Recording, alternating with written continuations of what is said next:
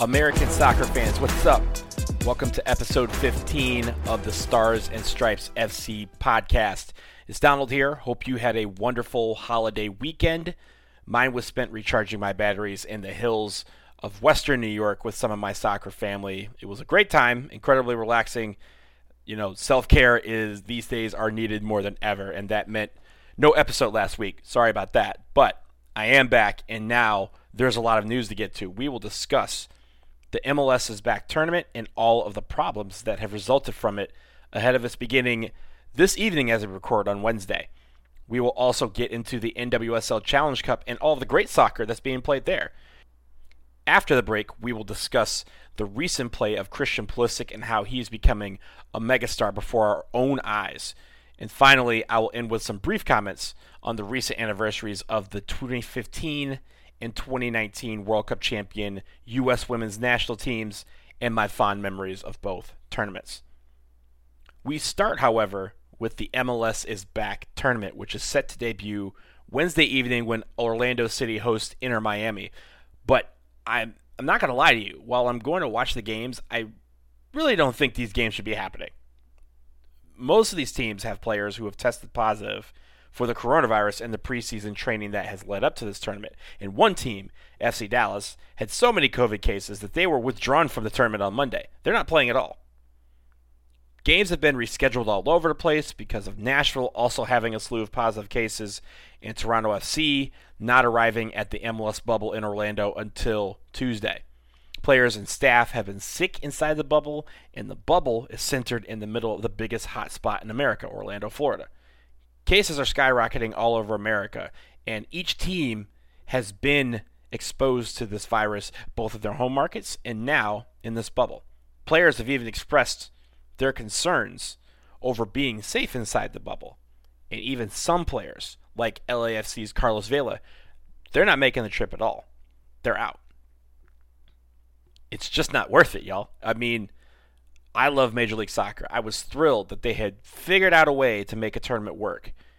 But the selection of Orlando always left people skeptical, and all of those people have been proven right. The bubble has been compromised, and we're sacrificing the health and safety of players for a 5-week tournament for what? TV money? They're blowing through hundreds of tests each day to make sure they know when people are sick, but we still have locales in this country that don't have enough tests. Keep in mind that because of all the quarantines and the positive tests and the travel, many of these teams haven't had but a handful of trainings in the last 2 to 3 weeks. They were supposed to have a full month of preseason before this, and some teams haven't even been able to practice in several days because of their quarantines. That means that these guys aren't going to be in shape. Injuries are going to be a factor. And above all, we have to expect we're going to be seeing, at the very base, some messy soccer. All of this to protect TV money. Now, there are some of you out there who will think, well, if you don't like it, don't watch. That's not the point. If the games are played, I'm going to watch and support the league and the players and watch the sports, so to speak. We've been waiting for sports to come back. If sports are on TV, we'll watch it. But that doesn't mean I can't also care about the health and well-being of all those players and the coaches and the staff who are down there to do all this so we can have a little entertainment. In the end, I hope the league gets it together and works overtime to make sure the bubble is secured from the virus and that these players can just concentrate on playing soccer. I will watch, and I will hope for the players' sake that they remain healthy. But right now, as the tournament is mere hours from beginning, it doesn't feel right. It doesn't feel safe. And because of that, it doesn't seem worth it.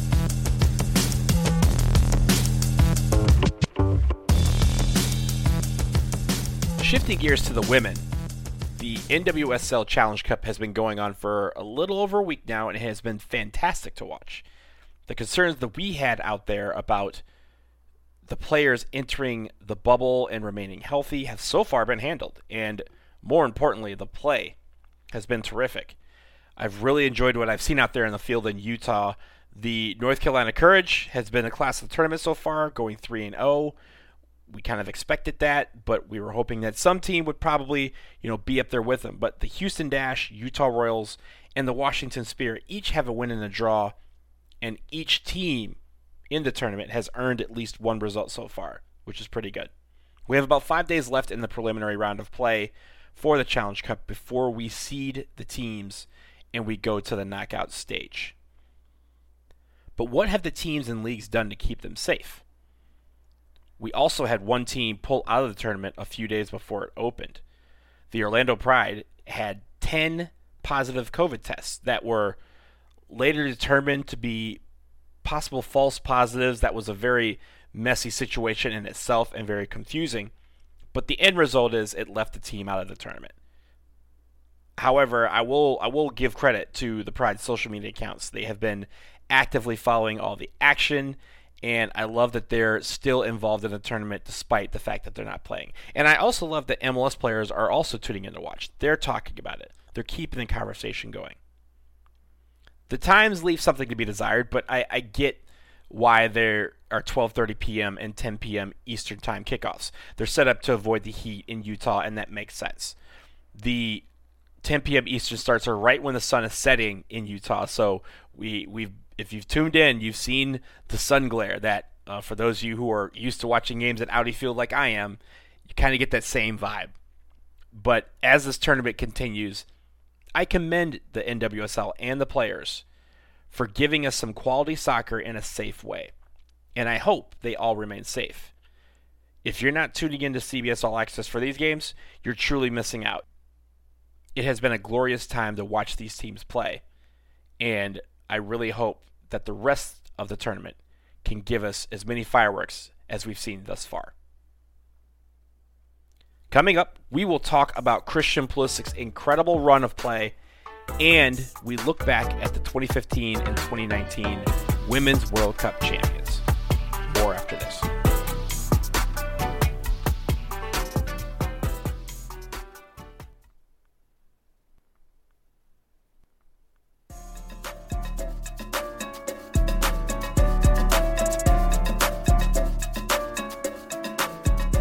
We are back on the Stars and Stripes FC podcast, and it is time to discuss our guy, Christian Pulisic, our son. The Premier League began its restart on June 17th, and Pulisic has emerged as the star of the league so far. In Chelsea's first 5 Premier League matches, his appearances have gone like this: goal, goal, drawn penalty, goal. Pretty good. And his goals have been insane. His play has been otherworldly. We go back to his goal against Manchester City. What a hesitation move he made on Benjamin Mendy to just work his way past him, accelerate down to field the goal, and then leave us with a clinical finish. Against Crystal Palace on Tuesday, he collects the ball from Willian on the left side of the box, makes a quick move to his left, and then he rockets a left-footed shot near post into the upper 90. Insane. I mean, they didn't teach that in my soccer camps. We are looking at the emergence of a megastar, and that megastar is American.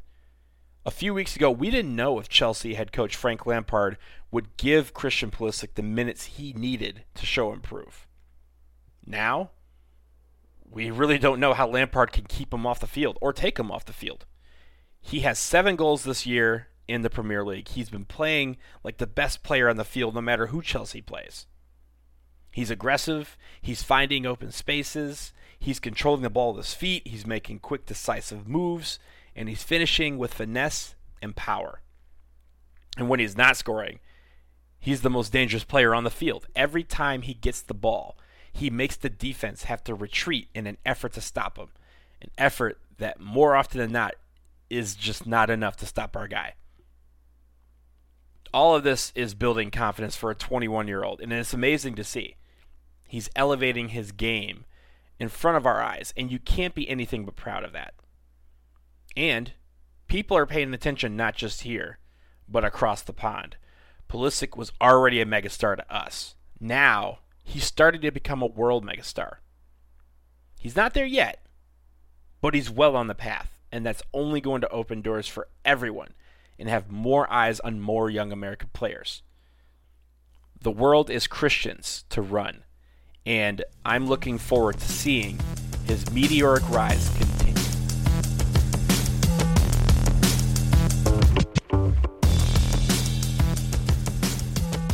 Finally, and I know this has been a short show so far, but I wanted to reflect on the U.S. women's national team who celebrated 2 anniversaries over the past few days.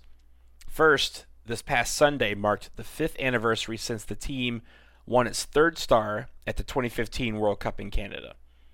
We all remember that final against Japan where Carly Lloyd just went off. She scored a hat trick inside the first 16 minutes of the match. Lauren Holiday added another. It ended up being a 5-2 victory. And for that team, it was an enormous weight lifted off their shoulders. Most of the team at that point had only seen heartbreak. The team had bowed out in the quarterfinals in 2003 and 2007, and then lost on penalties in the 2011 World Cup final to Japan. Well, 2015 was the rematch. It was for revenge, and the team had exacted some revenge against Japan in the 2012 Olympics with the win in the gold medal match, but they really got the one that mattered at Vancouver on July 5th, 2015. It was an all-time moment for the program. They solidified their position as the best women's national team program of all time with their 3rd win.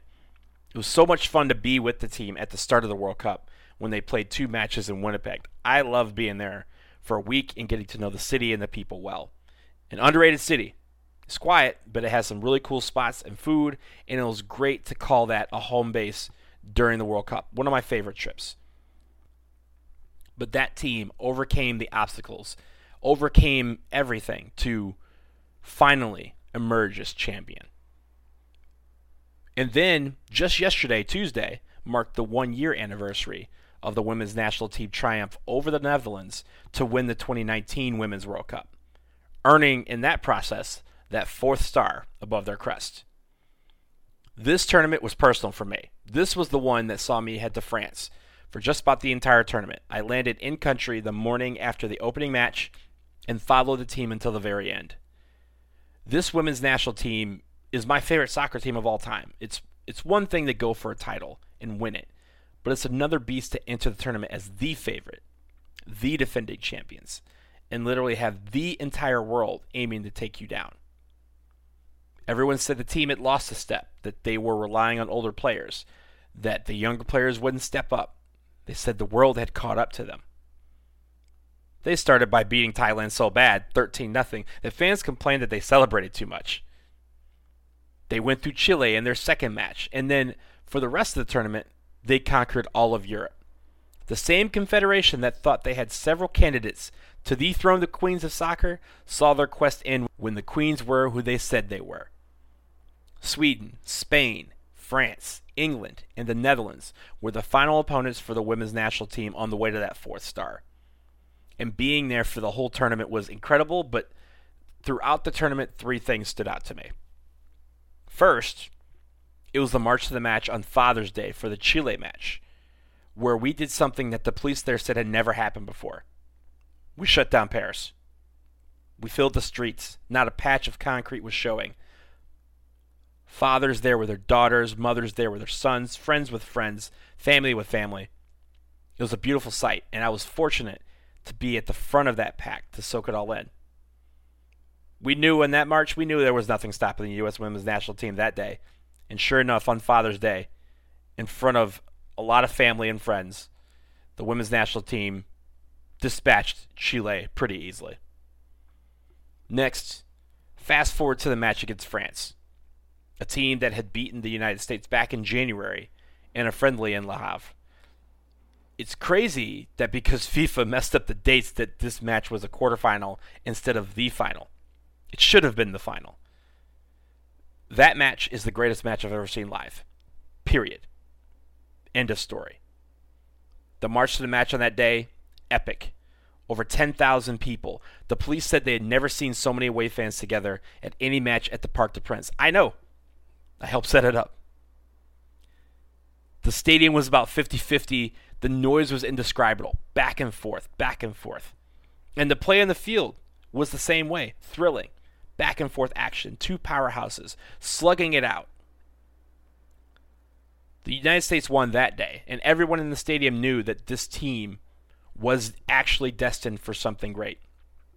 And one thing I'll always remember is the supporters for France wishing us luck as we left the stadium, as we went back to our hotels, telling us to go win the whole thing. Now that greatness was achieved in the final. My third thing that stood out. We saw the player who dominated the tournament score in Megan Rapinoe. We saw our Rose Lavelle bloom before our very eyes with that wizardry on the final goal. And you saw every single American player on that field have 7 gears when the Dutch only had 5. They wanted it so bad. A whole lifetime of working for that moment. A whole month in France, which was undergoing its biggest heat wave ever. Every match, except for the first one, was well over 95 degrees, and many of those games in Lyon and in Paris were in the 105 degree range. Despite all that, and every other team trying to come at them, and some of the negativity that they were even receiving from some folks back here in the United States, they overcame it all. When that final whistle blew, I cried immediately, profusely, tears of joy. People were screaming and cheering and hugging. I cried. It was an emotional moment to see a goal be achieved. I landed in Paris last year on June 8th with the single goal of watching our team lift that trophy in Lyon. Those women came to France with that same goal. On July 7th, I got to see that very goal achieved, to see their lifetime goal achieved. They had their 4th star, and I saw my favorite team of all time win what they worked so hard to achieve. It was a beautiful moment, and it's why I always remember July 7th as one of my favorite U.S. soccer anniversaries. A year later, it was fun to look back at that trip, look back on all those moments, and wear the jersey of the champions. I can't wait to go to Australia and New Zealand for a month in 2023 to watch that very same team go for number 5. That's going to do it for episode 15 of the Stars and Stripes FC podcast. Again, if you have questions or topics you wish to hear discussed, go ahead and drop us a line, ssfcpodcast@gmail.com. Also, it helps to subscribe and to tell your friends, so please do that. We really appreciate it. As more soccer is being played, there will be more to discuss. Enjoy all the matches, and we'll talk to you soon.